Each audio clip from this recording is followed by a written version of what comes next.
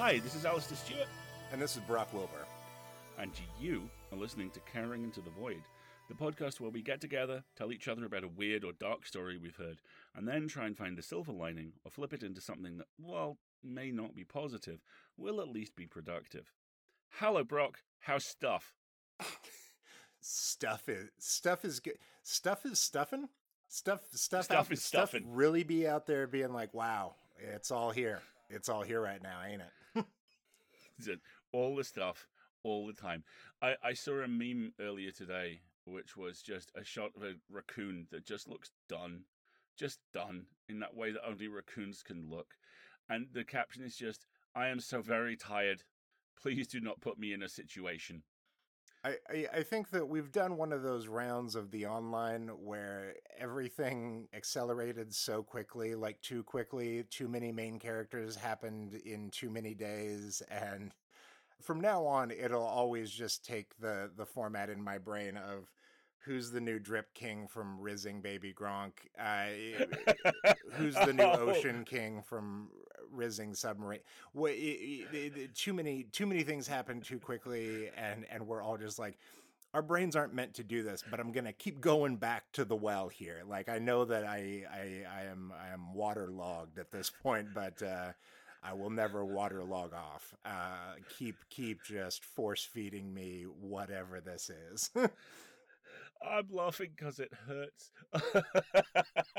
Oh, yeah, I just went at time of recording about 6 hours ago, maybe a year ago. It's very difficult to tell. It was confirmed that the new Marvel TV show has AI-generated credits. And that was like the 30th thing to happen that day. And I was just, when that came up, I was just like, sure, of course, that tracks.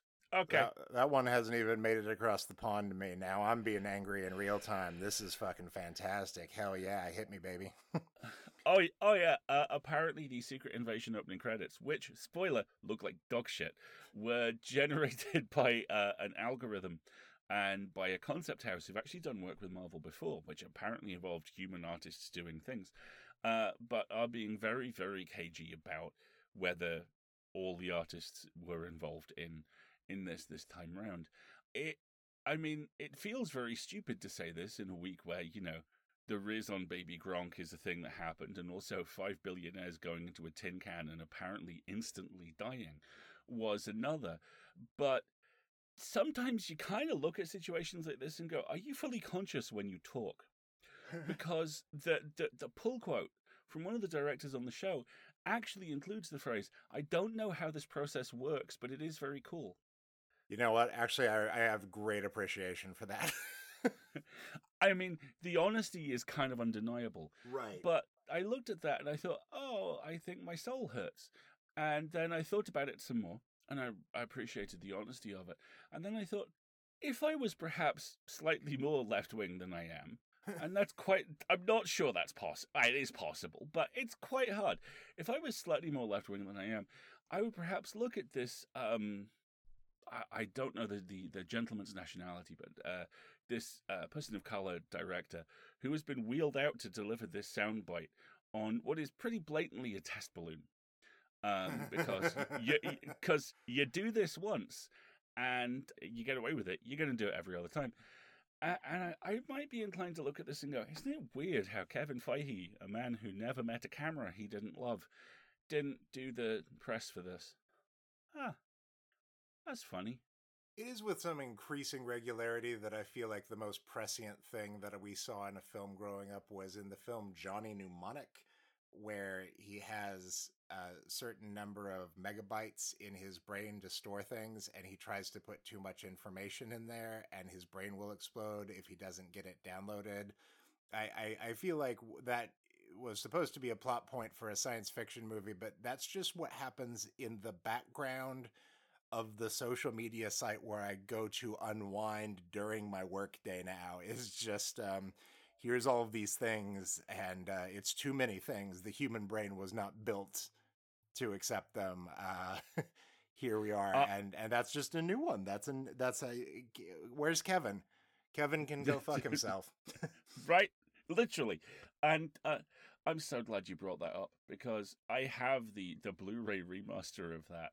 and we watched it when it came out last year, and the credits rolled, and Marguerite, because she loves me, watched all of it with me, and just looked across at me at the end of it, and in the best fake Eurasian accent I've ever heard, said, "Is bad movie."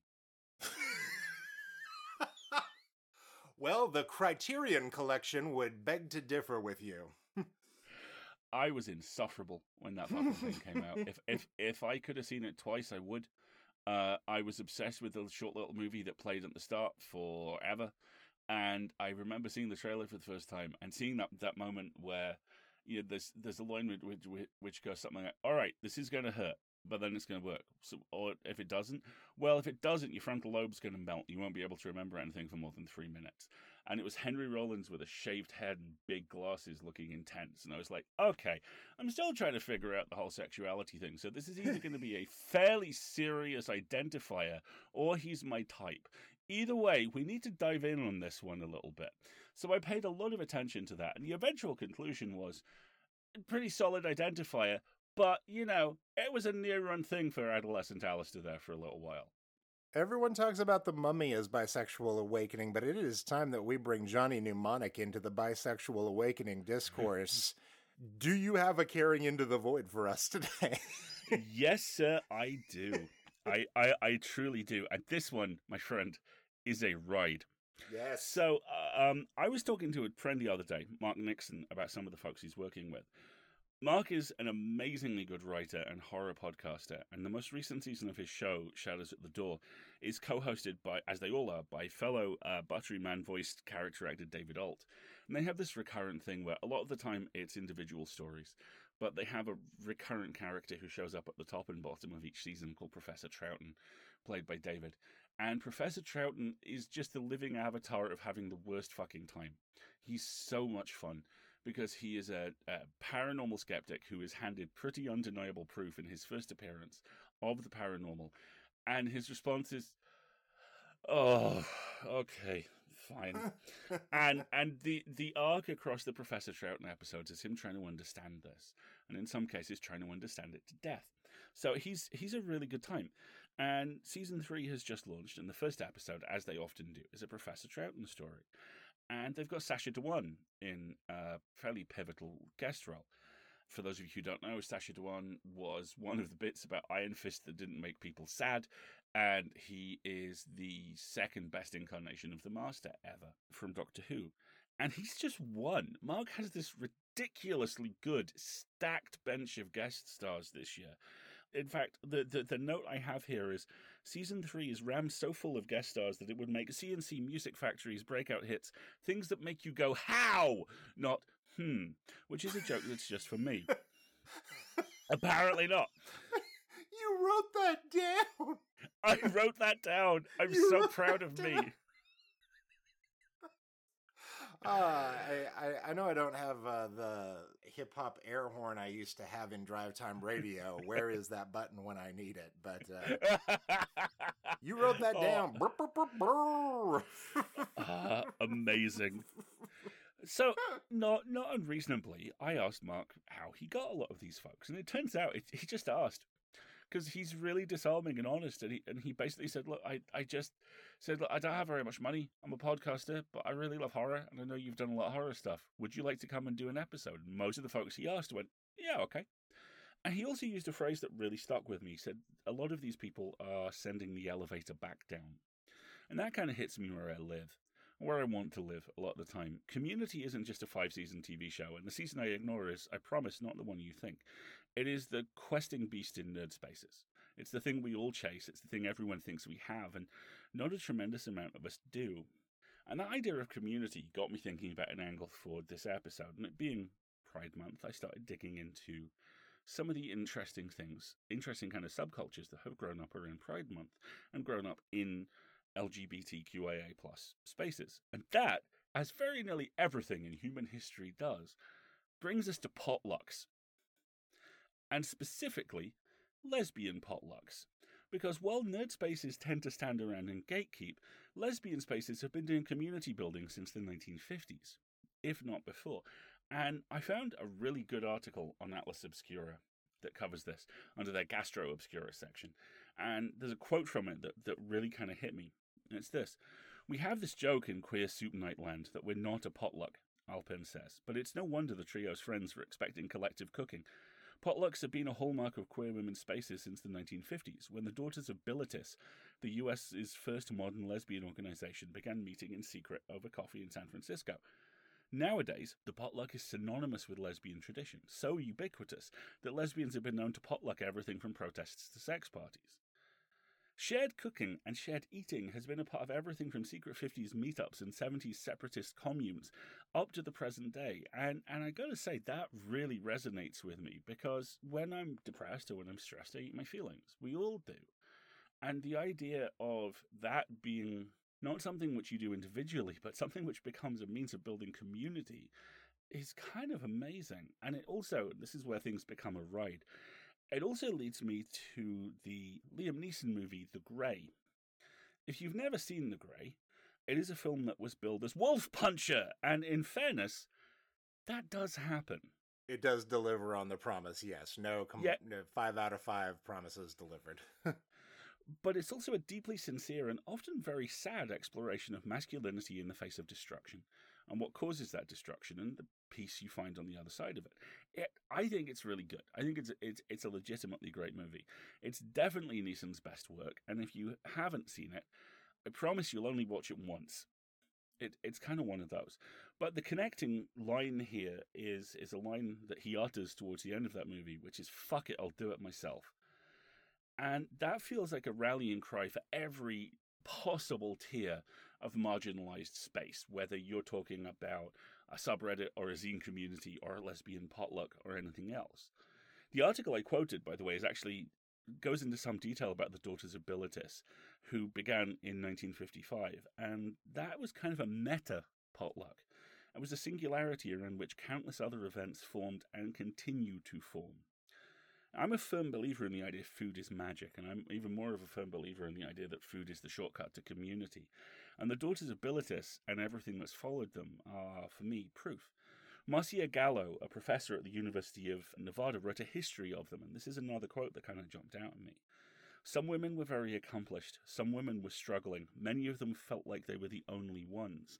And she goes into detail about how the varying levels of skill on display in the cooking became something which brought a lot of feelings of inferiority and problems with self-worth out, and kind of flattened them out.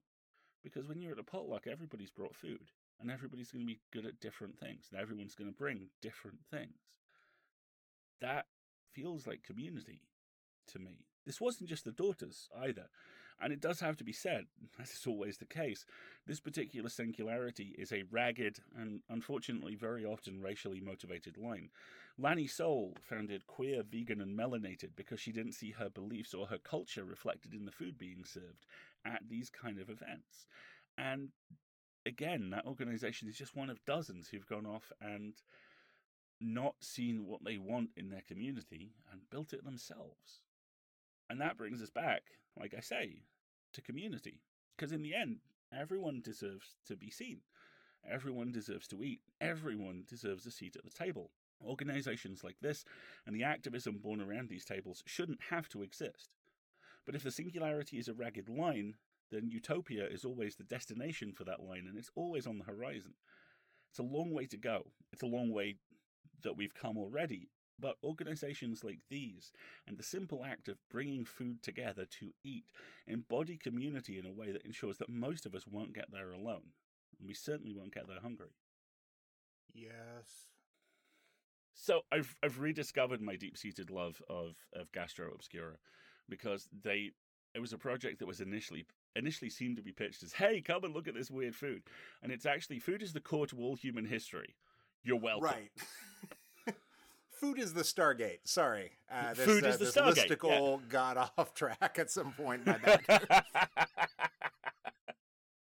So yeah, potlucks. They're kind of awesome. I think I'm going to one next weekend as well.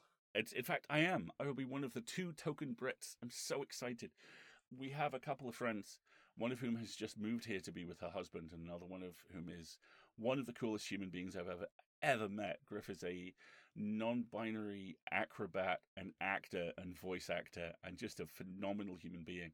and they have bonded heavily with Marguerite over being three Americans trapped on an island made of salt, bigotry, and rain. So whilst the weather is marginally salvageable, they're gonna make a lot of Mexican food. And myself and Bryn, Autumn, the third lady's husband, are basically gonna sit in the corner and go, "We can have more tacos." I know. I desperately want to be at this party. I will send so many photos, I promise. Well, the AP told me this week that it's no longer in style to use the word turf, so I don't know how to refer to your country. Turf Island is not something I can print in AP anymore, so I don't know how to book a ticket there. AP style prevents me. I have been referring to it as Jurassic Park for bigots, or one of the kind of quite commonly accepted ones is Normal Island, as in having a Normal Island's having a normal one. Normal Island, I can fuck with that. That sounds good. All right, I can do that one. Cool. Do you have a caring? I do. Riots are hungry work. Anger, as the man once sang, is an energy, but it also needs some fucking carbs, man. Work out your plan, build your to-do lists, make your action points, carry them out, hydrate, and for the love of God, eat something before you do. Yes. What'd you have for us this week, Brock? This week I've got the Parker Lake Wampuscat. This is instantly my favorite thing. Please tell me all about it. It's not real. It's not a thing, it turns out, which we have never, certainly on this show, spoken of a cryptid that doesn't exist. I was in a car with a friend the other day, and she was just telling me she's from a place called Parker, Kansas. And she was like, yeah, as a kid, we got assigned to like do a report on an animal. And my mom encouraged me to do one on the Wampuscat that lives in Parker Lake. And I had not previously known that Wampuscat is a type of cryptid. This is a first time for me, Brock, hearing about it, but especially for my friend Jeremy as a child. Hearing about it was just like, okay, so there's like a cat that lives in the lake. Cool. You, an adult, have told me to go do my homework about this. So proceeded to try to do a school report on the Wampuscat of Parker Lake. And I came home from our conversation. I was like, I wonder if her mom got that from a thing. Like because in our discussion, I was like, I want to know what it looks like. So in looking around, I was like, oh, Wampuscat is actually a thing from American folklore. Really heavy in like Southwest. It sounds like it's something that they were like, it's sort of like a creature that hunts around camps at night, but that in Cherokee legend, the monster is a cat-like embodiment of a female onlooker cursed by tribal elders and punished for hiding beneath the pelt of a wildcat to witness a sacred ceremony. And that sort of thing seems to permeate where it exists elsewhere in popular culture. Like it was adapted into a creature, the Wampuscat, for Dungeons and Dragons. In the 5th edition Tome of Beasts, they appear as female mountain lions with the heads of humans, and they are created through curses leveled by shamans upon women who practice forbidden magic. They despise all men, especially holy men, shaman, and priests, who they consider responsible for their fate. So I did love finding this creature type and understanding that throughout all folklore, history, pop culture, it's always just a woman that's been given a little slap on the wrists there and turned into a cat for overhearing some shit that she was not supposed to be privy to. It's a very fun creature origin story, and anything that traditionally across many cultures we can agree upon that it dislikes men, it is probably a friend to me. I'm very excited. I did check in with the friend, Jeremy, to be like, hey, so for the Wampuscat, did you get as far as figuring out like what it looked like? And she's like, I don't know. If it lived in the lake, I sort of imagined something that was sort of like a cat, but more otter shaped, like longer and wet and that sort of fur. I was like, cool. Okay, that tracks, like an otter cat. And she's like, yeah, and like cow udders. I'm not sure how that works. It's like not like cow-sized cow udders, but like a cat-sized cow udder. And so the idea of a very unkempt, long cat that likes water and has cute little udders. The Wampuscat is now my new favorite thing, and to know that there is one in my head in Parker Lake in the region is very exciting to me. So I like knowing that by the nature of creating this episode, the Parker Wampuscat, the Wampuscat of Parker Lake, will now show up on a Google result, and future generations being fucked with by parents will have something to go to. And the answer is indeed cat udder with the tiniest little udders you ever did see. You can milk a cat, Fokker, and now there's udders. Yeah, utterly delightful. This is great. So that's that one. And the caring I have to go with it is this. Well, now you've gone and done it. You went against the rules, and now you saw what you saw. You now know what you know. That's a thing now. That's in you. For all the time they spent trying to scare you away, shoo you with all the threats and the danger, all the hatred and the anger, you just went ahead and did it. Now you know what you know. If that knowledge was so dangerous that being in its mere presence was worth threatening your existence, imagine how powerful you are now that you have it. You possess it. It's a weapon, right? Anything that can frighten others and bend them to your will, that's not a toy. You've earned it.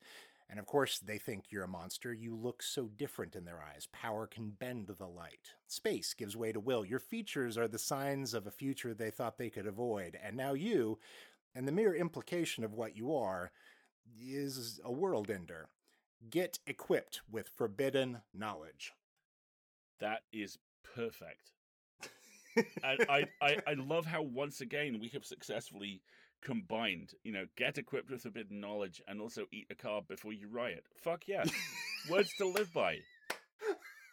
We are just so good at advice. With that in mind, do you have any self-care into the void that you've been practicing lately? Yeah, actually. Put stuff down. Just fucking put stuff down. As all of us who have to continue to exist in what I may end up referring to as this ongoing situation have to do, there are so many things which demand your attention and your worry and your stress. About 2 months ago, I had this thing where something would come up and I would kind of very consciously go, no, I am not thinking about that. No, it's fine. And of course, what it did is set up a house in the back of my brain and go, have you got any games? Okay, cool. Let me know. And now I find myself in a situation where if something is getting too stressful or if something's playing on my mind a little bit, I just fucking look at it and I'm just like, okay, what's the awful thing that could happen? This. Great, it has edges. And a couple of times now, I've kind of heard this worst case scenario go, but I'm the worst case scenario. Yeah, you are. Okay. But you should be worried. Why? Oh, okay. It is not a perfect process at all, but I'm working on letting stuff go instead of putting it in boxes, and it's going quite well. How about you? I like that. Yeah, I'm the worst case scenario. Yeah, I know you little shit. I recognize you. I know your shape now. You're familiar to me. That's a good dismissal. My advice was directly the opposite of yours at the beginning, and then became the same as yours. Mine is pick it up, and look at it. Have a friend, the same friend who brought up the Wampus cat, who had been talking about rediscovering a sense of childlike wonderment in their life and wasn't really sure where that was coming from. And I was like, oh, because you're like present and here for things. And you seem to be taking time to just like think about what you do and appreciate that. Like, being a kid, you experience things and there's a wonderment because you're like, this is all cool. I'm having this for the first time. What is this? There's a different version of that, I think, as somebody who finds it really cool to like come home from work and just go like sit outside and read a book and then later be like, isn't it cool that I came home and just sat down and read a book? Like last night I read a book and just sat outside. It was fun and pleasant. And I remember that my brain felt good. And the ability to take a few seconds outside of a situation to appreciate what you did. The idea in my newfound sobriety of remembering what I've done the night before and not having to apologize for it first, but secondly, being able to just be like, I'm glad that I did that. And like, it doesn't have to be stuff that's progress on a project. It doesn't have to be stuff with a net good. It doesn't have to be anything, but to be able to be like, oh, I'm very glad that I cooked that I read that I sat and did nothing in that time when I deserved to sit and do nothing. The Yes. ability to appreciate it in a secondary moment feels so rewarding. And so I do find that I'm making a reward feeling exist from stuff that I've already done, and that's new to me, because normally work very, very hard on a thing, and as soon as it's done, I am immediately disappointed in myself for not already being done with the next thing. So any sort of pause in life to appreciate is already big for me, but to be able to do it for I just took some time and wasn't on a phone and existed and vibed with the world. And outside of that moment, I am remembering that that was good and kind and I should do it again. It is both helping to drive future choices in terms of good brain things, but also just a little perk in my day to be a little happy about almost nothing. And if that's given childlike wonderment in a new form, it is nice to be like, well, even a child couldn't experience that because they would have no ability to appreciate in the way that I do as an adult. It is weird, though, that now the things that I want to take time to appreciate are the things that I did at like 12 and 14. Like, I did sidewalk chalk yesterday. That fucking slapped. That was so great and good on me for doing that. Right. I was just like, okay, I worked really hard in my teens to try to be 21. And now that I'm in my 30s, I'm like, I would like to be 11. I would like to be a baby again, but not a baby, but like sidewalk chalk. Give me that. So that is my self-care to the point. 100%. I back that 150%. My version of that earlier today, Hasbro have just released the first pictures of 2 Transformers I've wanted for ages. And I'm like, yeah, I'm having them. They're not stupid prices. Cool. So that's a police car lady and a non-binary robotic owl heading towards my shelves. Fuck yes, let's do this. I love them. I would die for them. Yes. But also a cab. I'm so sorry to that car. Oh, we don't have time to get into the discussion about whether they've used the right remold for her. Oh boy. You know what? I'm just gonna later. I can't wait to appreciate this moment with you. Where could people find you this week, Brock? I'm at Brock Wilbur on all the places that exist for now. We'll see what we do after this. Where can people find you? I am at Alistair Stewart on Twitter and alistairstewart.wanderingshop on Mastodon, and Blue Sky, I think, is probably on the way. My website is alistairstewart.com. My pop culture newsletter, The Full Lid, goes live every Friday, and that you can access that through my website. And the Full Lid is where we're going to put the show's extension of pop culture recommendations. It already exists, and it's great. It's very good at what it does. We're trying to get back to shorter episodes like we used to do. So if you didn't hear us talk about a video game you're not going to play this week, then that's where that lives. So Awesome. Right. Please look after yourselves, folks. Please hydrate. Please, no submarines. You're better than that. And hydrate, but not that hard, fellas. Hydrate. No, not like that.